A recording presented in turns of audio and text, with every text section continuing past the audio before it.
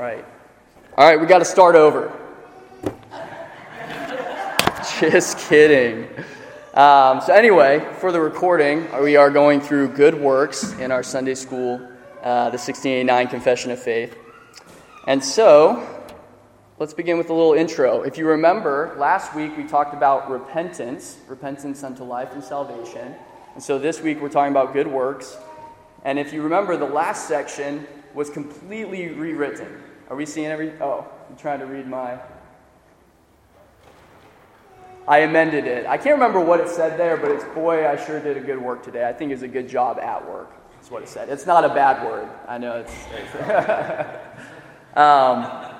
but this section, there's no changes from the Westminster to the Savoy all the way to the 1689. So you can see that among the Protestants, among the Reformed, there was a massive agreement in how we were to handle good works, as opposed to the Catholics.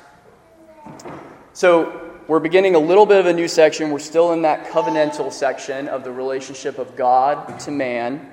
And we've just finished what we would call the Ordo Salutis, or the order of salvation. So we looked at effectual calling, and we looked at justification, sanctification, repentance. And now we're moving towards, all right, you're saved, you're a Christian, now what? How now do we live?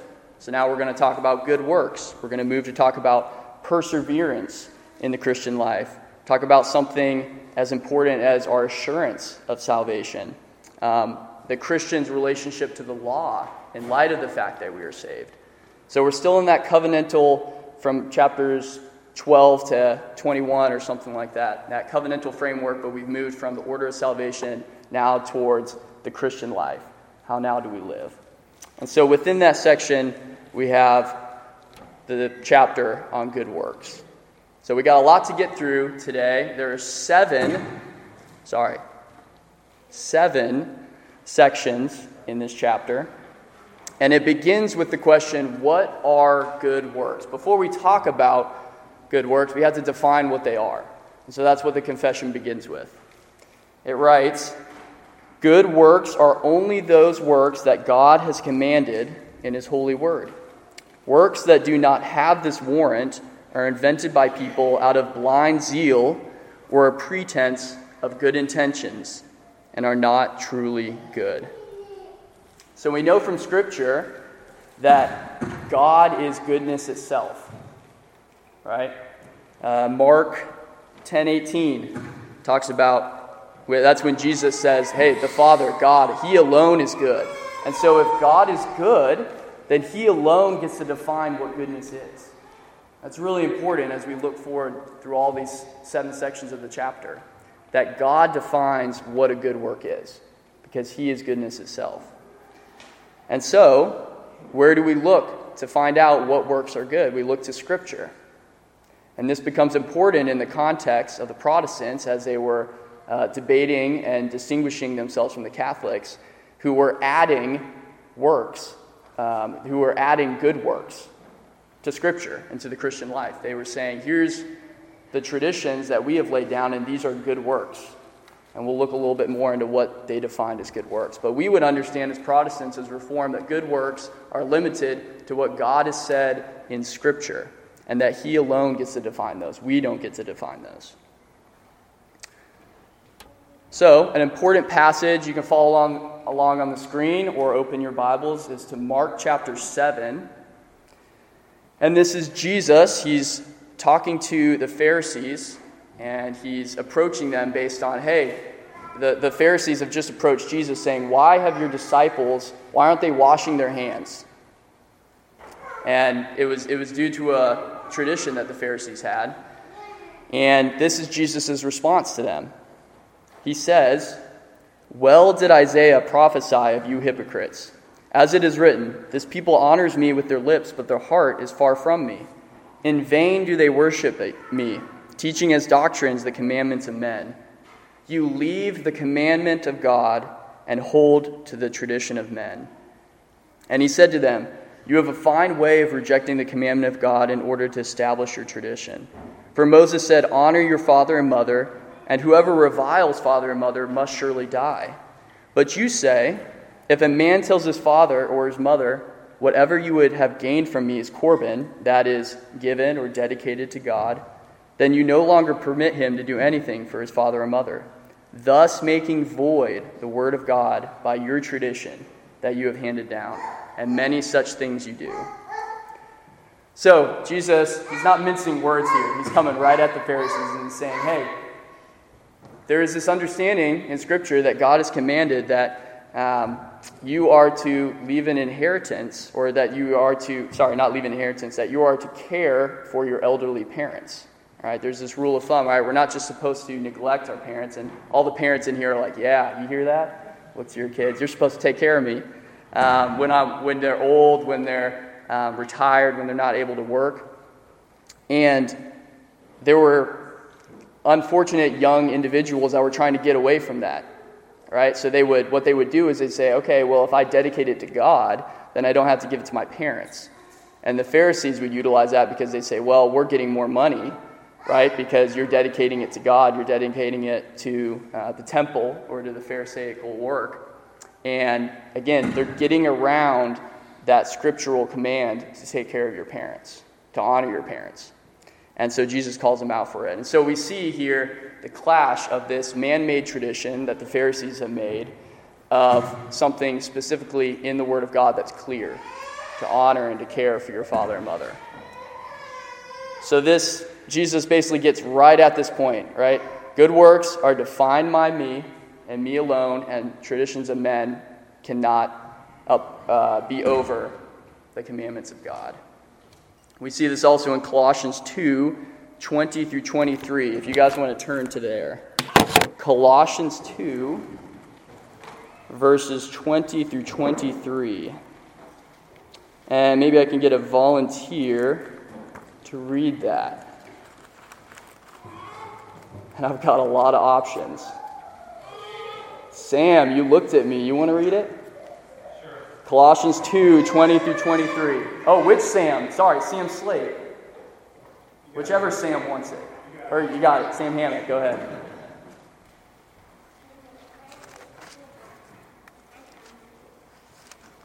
If with Christ you died in the elemental spirits of the world, why, as if you were still alive in the world, do you submit to regulations? Do not handle, do not taste, do not touch, referring to things that all perish if they are used, according to human precepts and teachings. These have indeed an appearance of wisdom in promoting self-made religion and asceticism and severity to the body, but they are of no value in stopping the indulgence of the flesh. All right, so we have Paul right in here in Colossians, and again, he's not mincing words. He's saying that these human precepts and these human teachings, they have indeed the appearance of wisdom. And again, you think of your context, the Protestants and the Catholics, right? The Catholics did a lot of things that might have appeared holy, appeared wise. They were man-made, self-religious. And yet, Paul says here, they have no value in stopping the indulgence of the flesh. So again, he puts it in light that these Catholic inventions and additions and traditions that they were adding to the Scripture of being good works, that they were claiming to be good works, are of no value. No value, right? They just appear spiritual. So, we've seen the identity of good works positively, right? Only what God has commanded, and negatively, not man-made traditions. So we'll move on to our next section. Yeah, that's our first one. We got 6 more to go. So here's my question to y'all to wake you up this morning. Are good works necessary for salvation?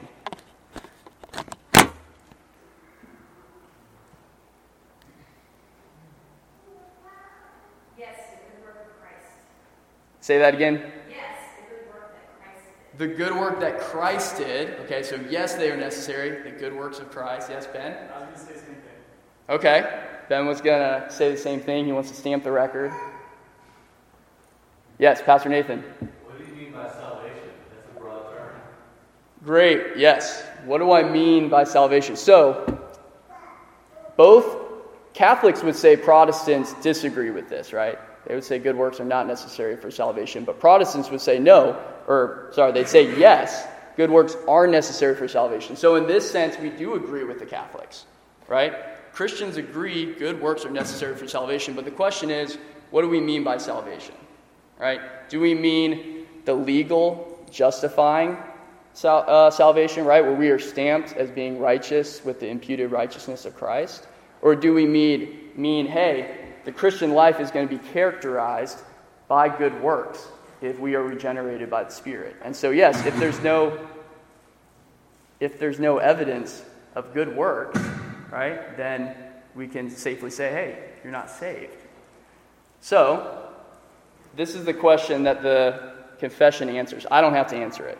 Surprise. The confession answers it. And much wiser than me. So, chapter 2, or section 2 of chapter 16 says, good works done in obedience to God's commandments are the fruit and evidence of a true and living faith.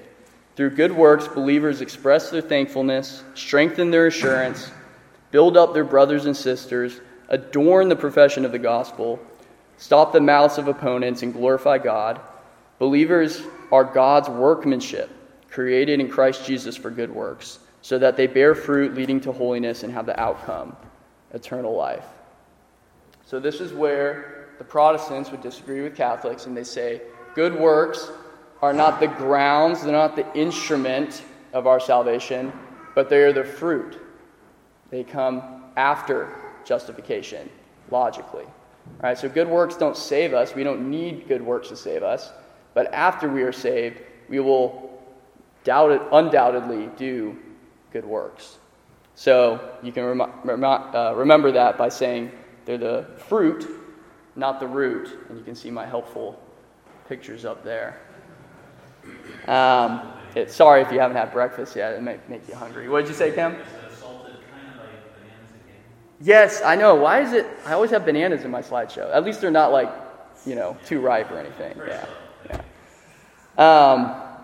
So that would be the answer, right? Are good works necessary for salvation? Yes, but we have to define what that salvation is. So we'll get to a little bit more of that, right? Because the confession doesn't just stop there. It continues going and defining what we mean.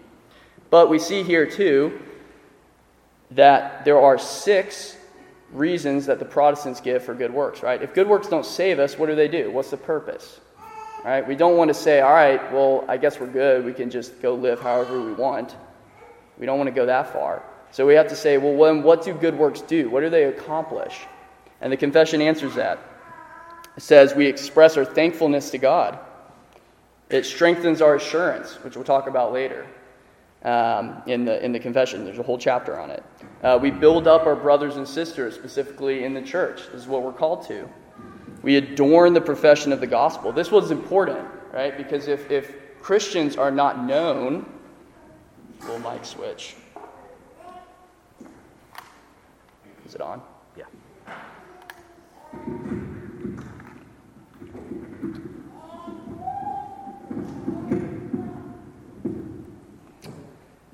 If Christians are not known by their good works, then in some respect, what's the point, right? Because we wouldn't want to be, hey, here's what Christ did for us, and we're going to live the same way, right?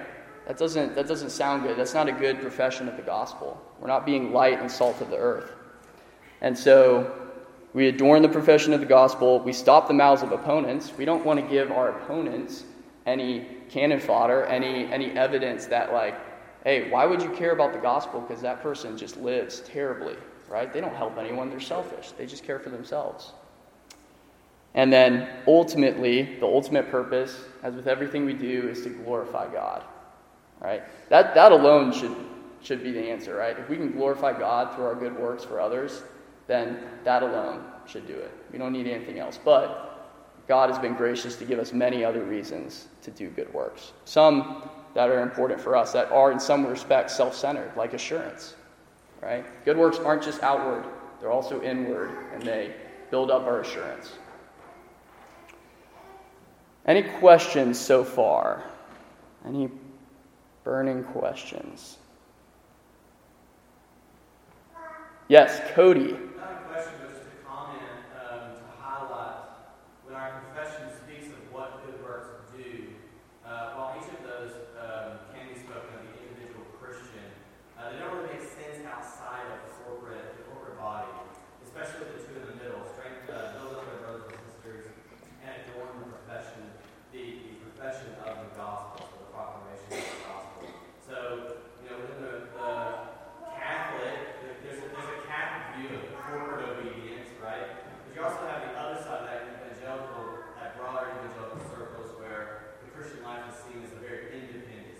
talking about good works. We're talking about very independent acts of independent people.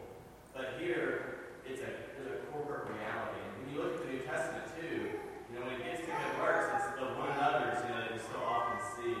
It's impossible for us to understand, even in this confession or the New Testament, what good works are and the purpose of them, apart from a corporate body that those good works are serving. Yep. Almost like God gives us the church in order to do good works. Yeah, absolutely. Yeah, Pastor Nathan. Yeah, it's a great point. I'm going to piggyback on that in the sense it shows the dichotomy, the difference between, contrast between Roman Catholic view of good works and what is a Protestant Reformed view of good works. Roman Catholic view of good works are largely self-centered in every respect. And sadly, modern evangelicalism reflects Roman Catholicism more than we might think, because there is an inward bent focus, bent inward on ourselves with regards to good works. It's all about me and my walk. It's all about me and my growth. It's all about me and my God. Whereas the Protestants really try to recover the fact that good works are for your neighbor. Remember, I say it all the time, that Luther, God doesn't need your good works. Your neighbor does. And that's the reason, or that's what we've been called to, is for the good of the neighbor to do our good works. And that's an entirely outward focus, following, of course, the example of our Lord Jesus Christ. Yep. That Luther quote sums it up right there, right? God doesn't need our good works. And you think about that and you're like, yeah, duh, right? He doesn't need our good works. But that's the Protestants were refuting the Catholic claims that maybe the Catholics wouldn't say it that specifically or that poignantly, but they would have doctrine that sort of lends itself to that view, which we'll look at further. So, speaking of the Catholics, the Council of Trent has an anathema against this very statement of the Protestants. Canon 24 says, "If anyone saith that the justice received is not preserved and also increased before God through good works, but that the said works are merely the fruits and signs of justification obtained, but not a cause of the increase thereof, let him be an anathema." So, the Catholics have made their bed in basically saying, like, look, like, we might disagree on this, but they are going so strong and so far as to say that if you believe that good works are merely the fruit, then you are anathematized, that you were kicked out of the church. And they might soft pedal the anathemization, but it is, if you're kicking them individual out of what they claim to be the true church, you're basically condemning them. So the Catholic Church claims that good works preserve and are the cause of our increase in our justification. The increase, or they preserve it and are the cause. And that ultimately makes good works necessary for, not even salvation, but justification specifically. We need good works to stay justified before God. So chapter 4, I thought this is interesting because I was like, well, let me look at what's the definition of justification. And it would say, here in the bold, it's a translation from that state wherein man is born a child of the first Adam to the state of grace and of the adoption of the sons of God through the second Adam, Jesus Christ, our Savior.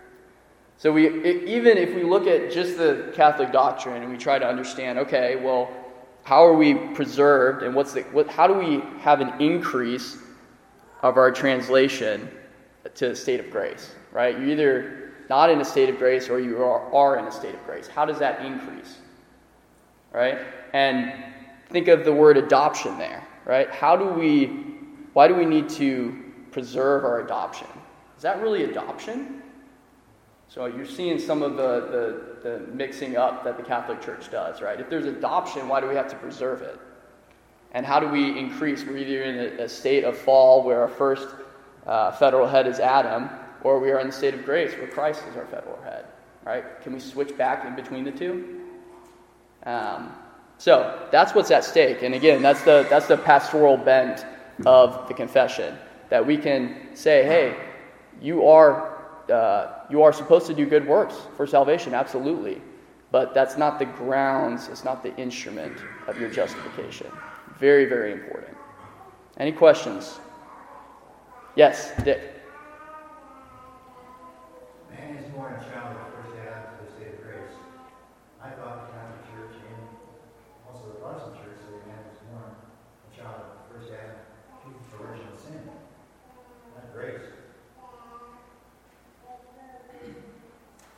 I think it's saying the translation from the state where a man is born to the state of grace.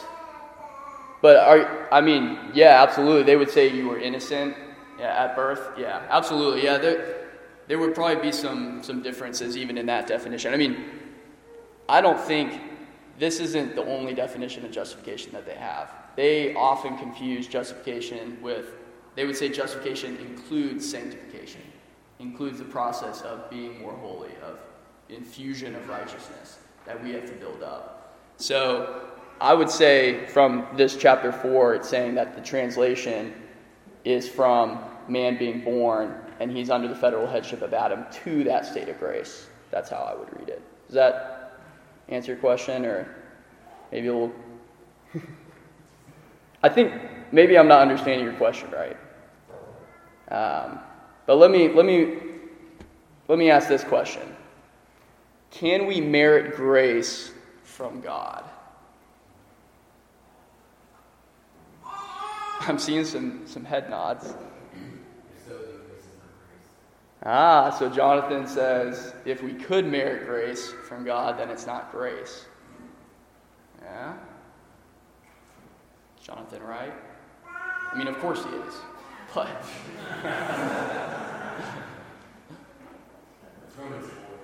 Romans 4. Yes. What are we justified by? Works of the law, absolutely. Yes?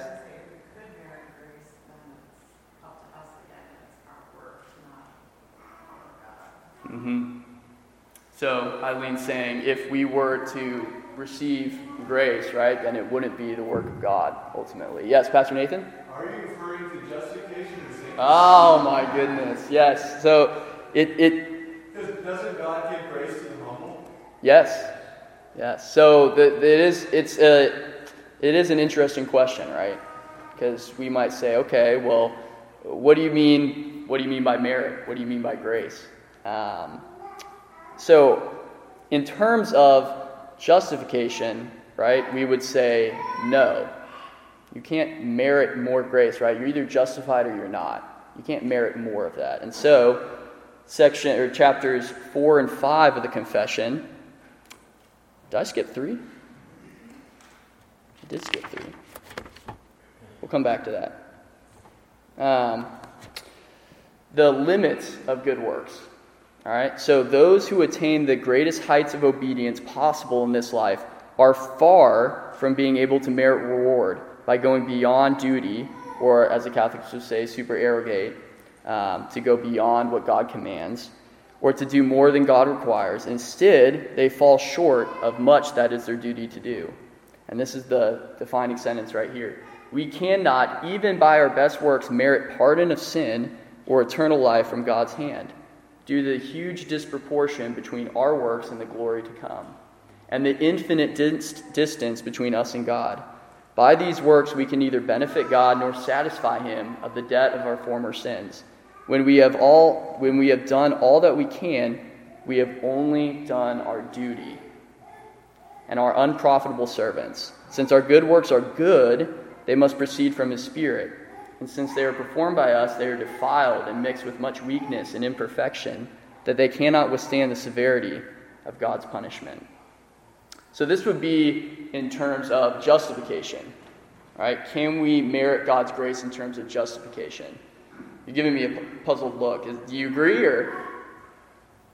Yeah, but I think maybe you're going to get to this, but I mean, this is particular language aimed at Roman Catholicism, which they don't make that distinction between justification and sanctification. Yes. So it's hard, but yeah, absolutely. And they have the treasury of merit from the saints, you know. Some saints are so holy that they do so much above what God requires that, okay, there you go. I was getting there. Man, now I feel good. Yes, so like Pastor Nathan was saying, right, this is where the Protestants were fighting against this idea that there was a treasury of merits, that there was things that we could do to kind of increase our merit and increase our grace with God. And so we'll get to Luke 17 in a second, but it says this treasury includes as well the prayers and good works of the Blessed Virgin Mary. They are truly, this is bold, This is a bold claim. They are truly immense, unfathomable, and even pristine in their value before God. Can you imagine standing before God and thinking, my good works are pristine in their value before Him? Right? I don't think that would hold water when you actually stand before God. I don't think you would be bold enough to claim that.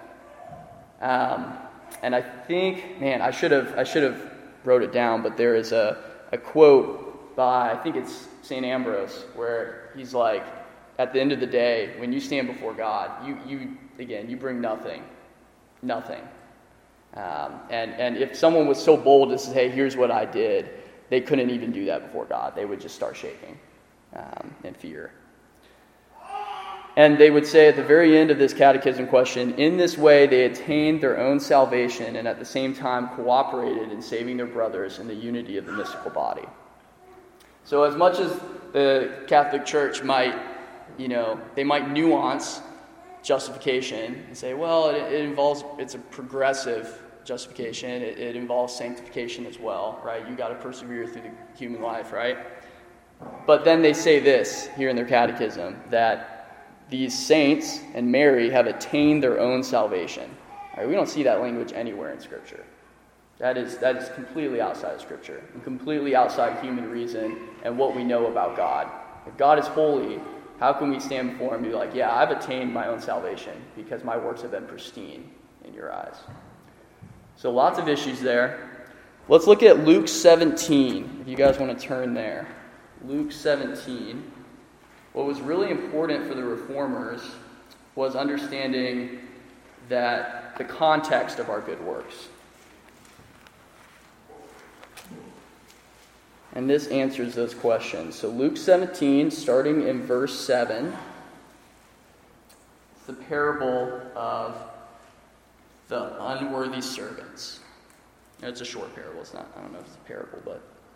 Will any one of you who has a servant plowing or keeping sheep say to him when he has come in from the table, come at once and recline at the table?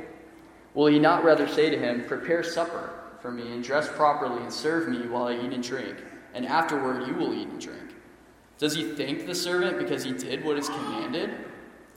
So you also, when you have done all that you were commanded, say, we are unworthy servants, we have only done what is our duty.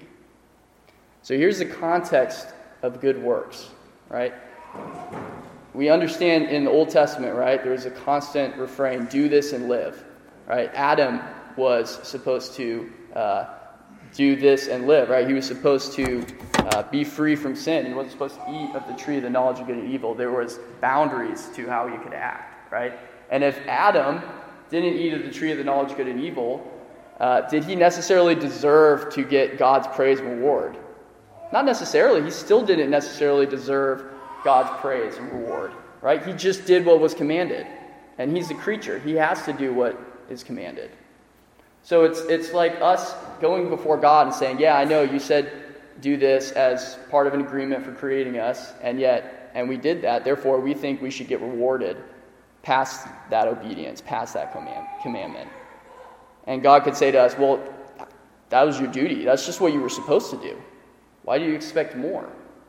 So that's what Luke 17 is answering. Jesus' words there. And we can understand, right, that eternal life is a gift. And we see this here in the confession. Eternal life is a gift. It is not something we earn, right? It is our duty, if God was to recognize that we have fulfilled the law, He still is not obligated to give us eternal life, right? He's just, maybe He won't smite us right there and then, right? Because we've done our duty. But to gain something, a reward as great as eternal life in the presence of God Himself, that has to come by a gift. It has to come by grace. So Isaiah 64:6 says, we have all become like one who is unclean, and all our righteous deeds are like a polluted garment. We all fade like a leaf, and our iniquities, like the wind, take us away. So we see this foundation. That's just one verse, but all throughout Scripture, right, there's this understanding, right? We have all sinned and fallen short of the glory of God. And then Ephesians 2:8-10 really solves this whole problem. I think, right? If you look at these 3 verses, you could solve the whole good works discussion. It says, "For by grace you have been saved through faith, and it is not your own doing, it is a gift of God, not a result of works, so that no one may boast." Because we would, right? If we were saved by works, we would boast. "For we are his workmanship, created in Christ Jesus for good works, which God hath prepared beforehand, that we should walk in them." So here's the distinction, right? In these 3 verses, we see salvation, we see justification as a gift, and the reward of eternal life. And then we see, okay, now that that's been given to you, God has also prepared good works for you, that we should walk in them. So there's the distinction, right? You don't want the Catholic Church to switch that around. They've put in good works before the salvation, before the reward of eternal life, right? If you do this and this, then you won't spend so much time in purgatory being purified for your sins. Then you will attain eternal life. Whereas the Reformed, and I would say the biblical understanding, is that we achieve and we have eternal life secured for us at the moment of salvation. And then we do good works while on earth through God's Spirit that he's prepared beforehand. Any questions in regard to Ephesians 2? Like I said, the Catholics kind of make fun of Protestants here because we love going to this verse, but I think it's so clear, right? They're like, oh man, he's going to Ephesians 2 again. Yeah, but how much clearer could you make it? So I got a couple quotes from John Chrysostom, right? So you're not thinking, okay, this is just some, idea that the Protestants came up with in the 16th century. Yes, shout out to the Eastern Church Fathers. I know I got a couple fans in here. So John Chrysostom says, faith's workings themselves are a gift of God, right? He's echoing Scripture, lest anyone should boast. What then is Paul saying? Not that God has forbidden works, but that he has forbidden us to be justified by our works. No one, Paul says, is justified by works. That's pretty clear right there. Precisely in order that the grace and benevolence of God may become apparent. Righteousness not thine own, but that of God. For you do not achieve it by toilings and labors, but you receive it by a gift from above, contributing one thing only from your own store, believing. All right, so he's getting at the fact that, you have faith, repent and believe. There is nothing else required, right? And then this quote by St. Ambrose. The just man, though he be tormented in the brazen bull, it's a Grecian torture device, I'll leave it at that, it's terrible, is still just because, and that's my fault, terrible misspelling, because he justifies God and says, I suffer less than my sins deserve.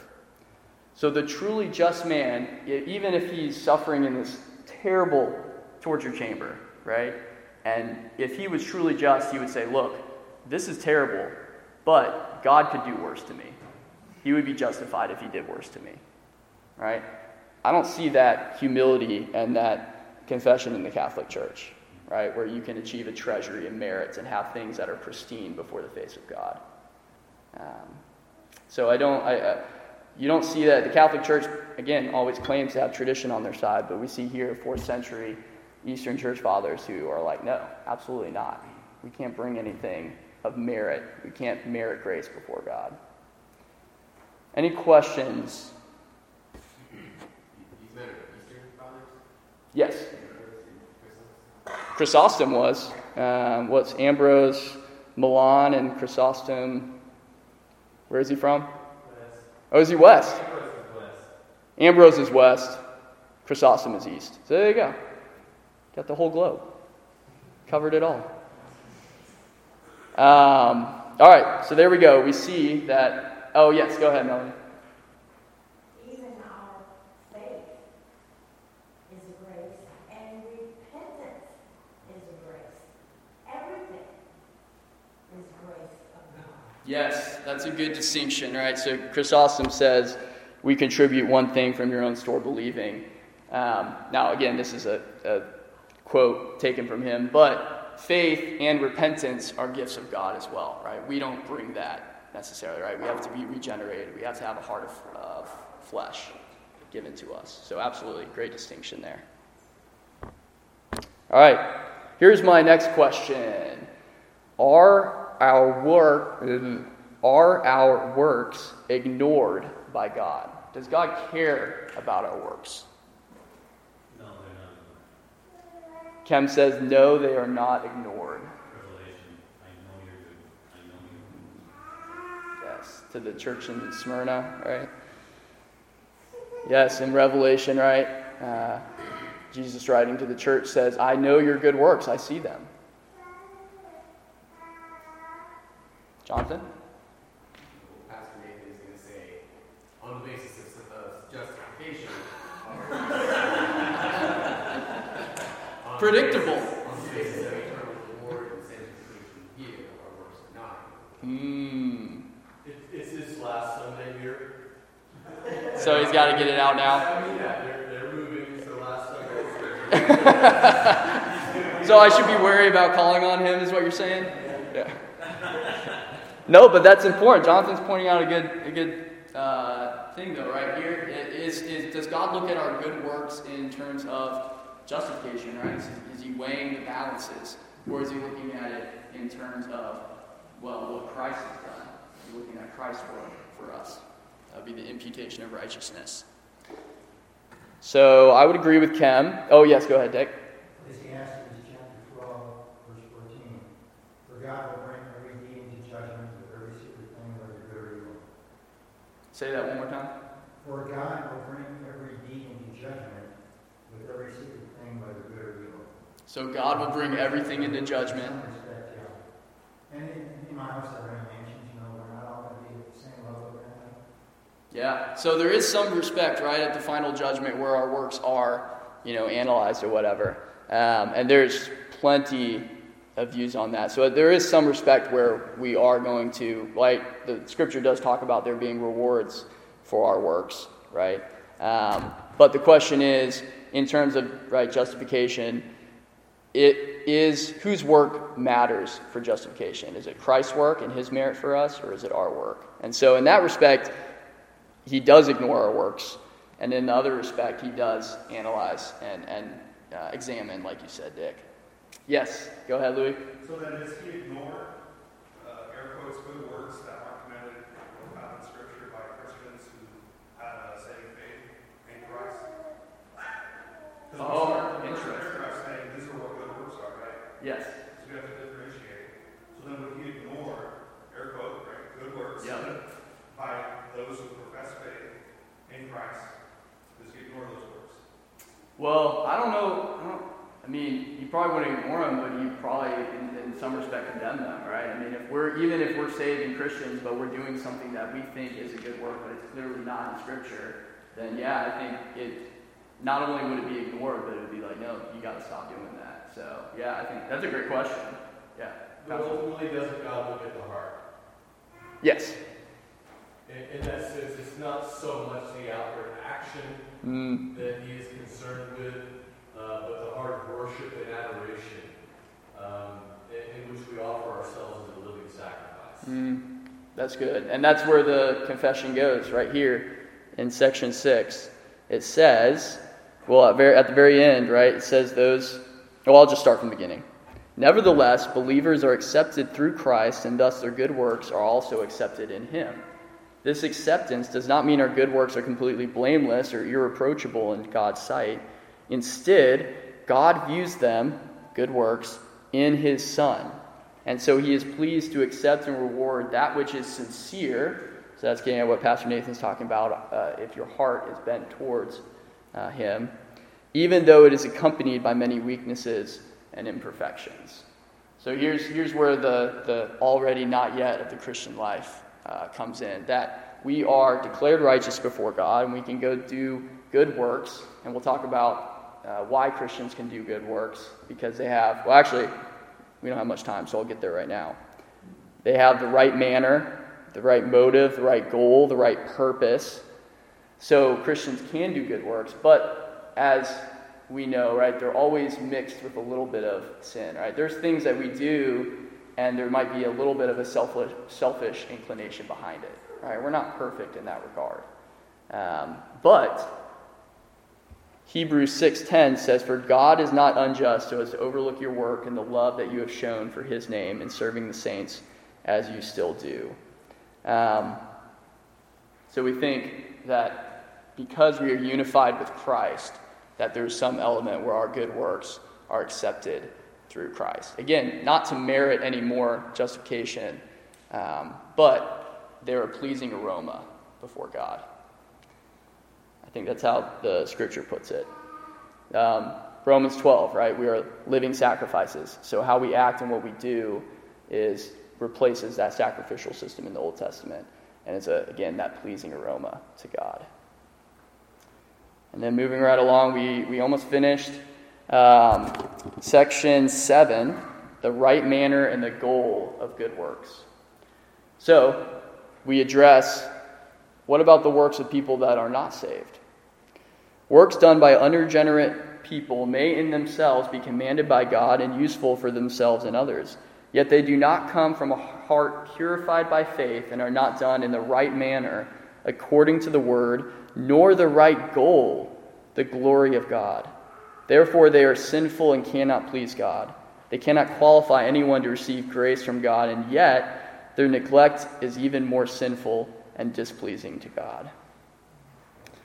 So it's interesting because the Catholic Church does have this distinction between works or penance that can atone for temporal punishment of sin, right? And we would say there is some element to that. Sin has temporal punishment, right? When you sin, there are consequences for your sin.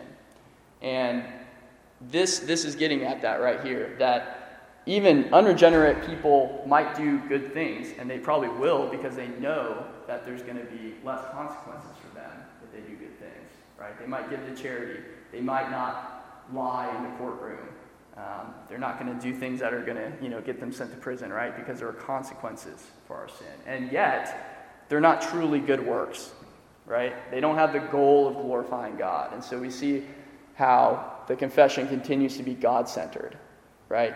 Even our good works, they're created by God beforehand, and they're meant to glorify God. So the good works, unregenerate, unsaved people do civic good, right? They'll do good things, but they don't have the right goal. They don't have the right motive. They don't have the right purpose to be what we would say is a truly good work. And so that's the blessing of the Christian life is, once you are saved and Christian, you can do good works in a lot of respects because the Spirit is working in you to bring those about.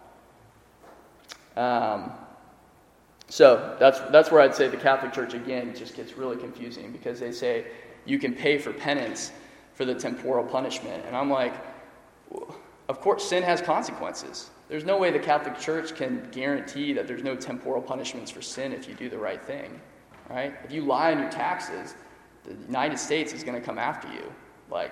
You can't just say, oh, I'm sorry, the Catholic Church said I'm good.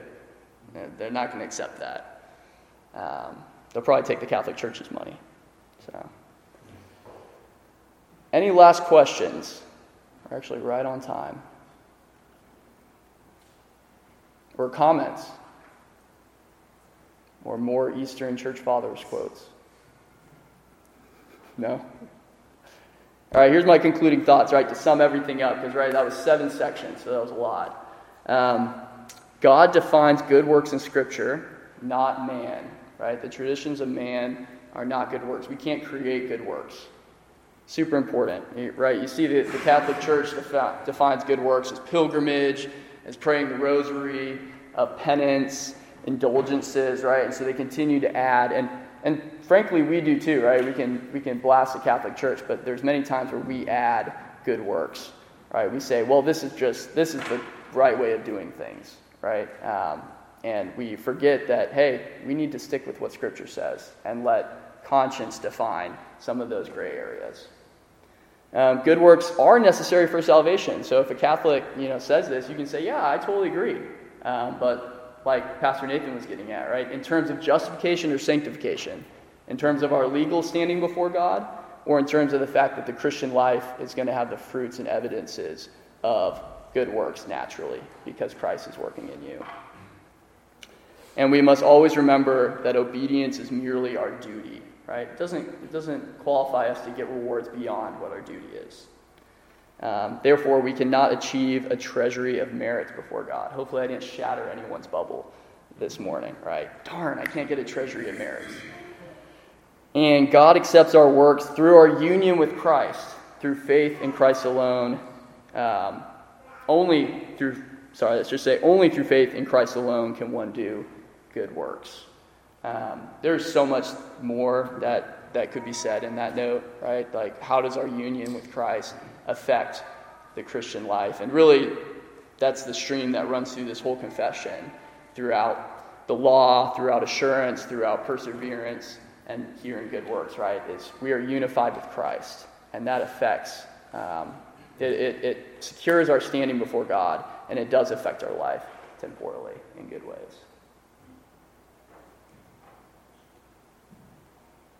All right.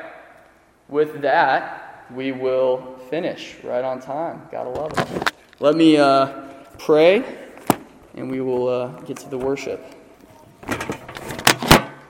Father, thank you for blessing us with clear scriptural commandments about how we might do good works, that we are not lost. We are not searching around in the dark trying to figure out what is good, but we know that you, Lord, are goodness itself, and that if we follow your word written down here in the commandments of the Bible, that we might please you, that we might thank you, that we might serve our neighbor, and love you.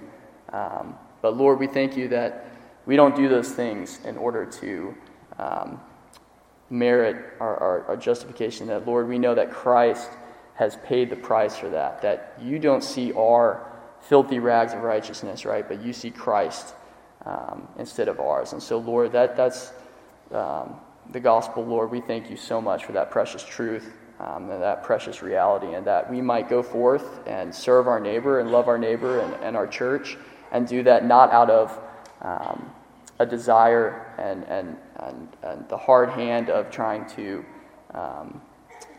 avoid your wrath, but know that we are doing that through the work and through the love of Christ who is unified and lives in us, Lord. So we thank you for these precious truths. In Jesus' name, amen.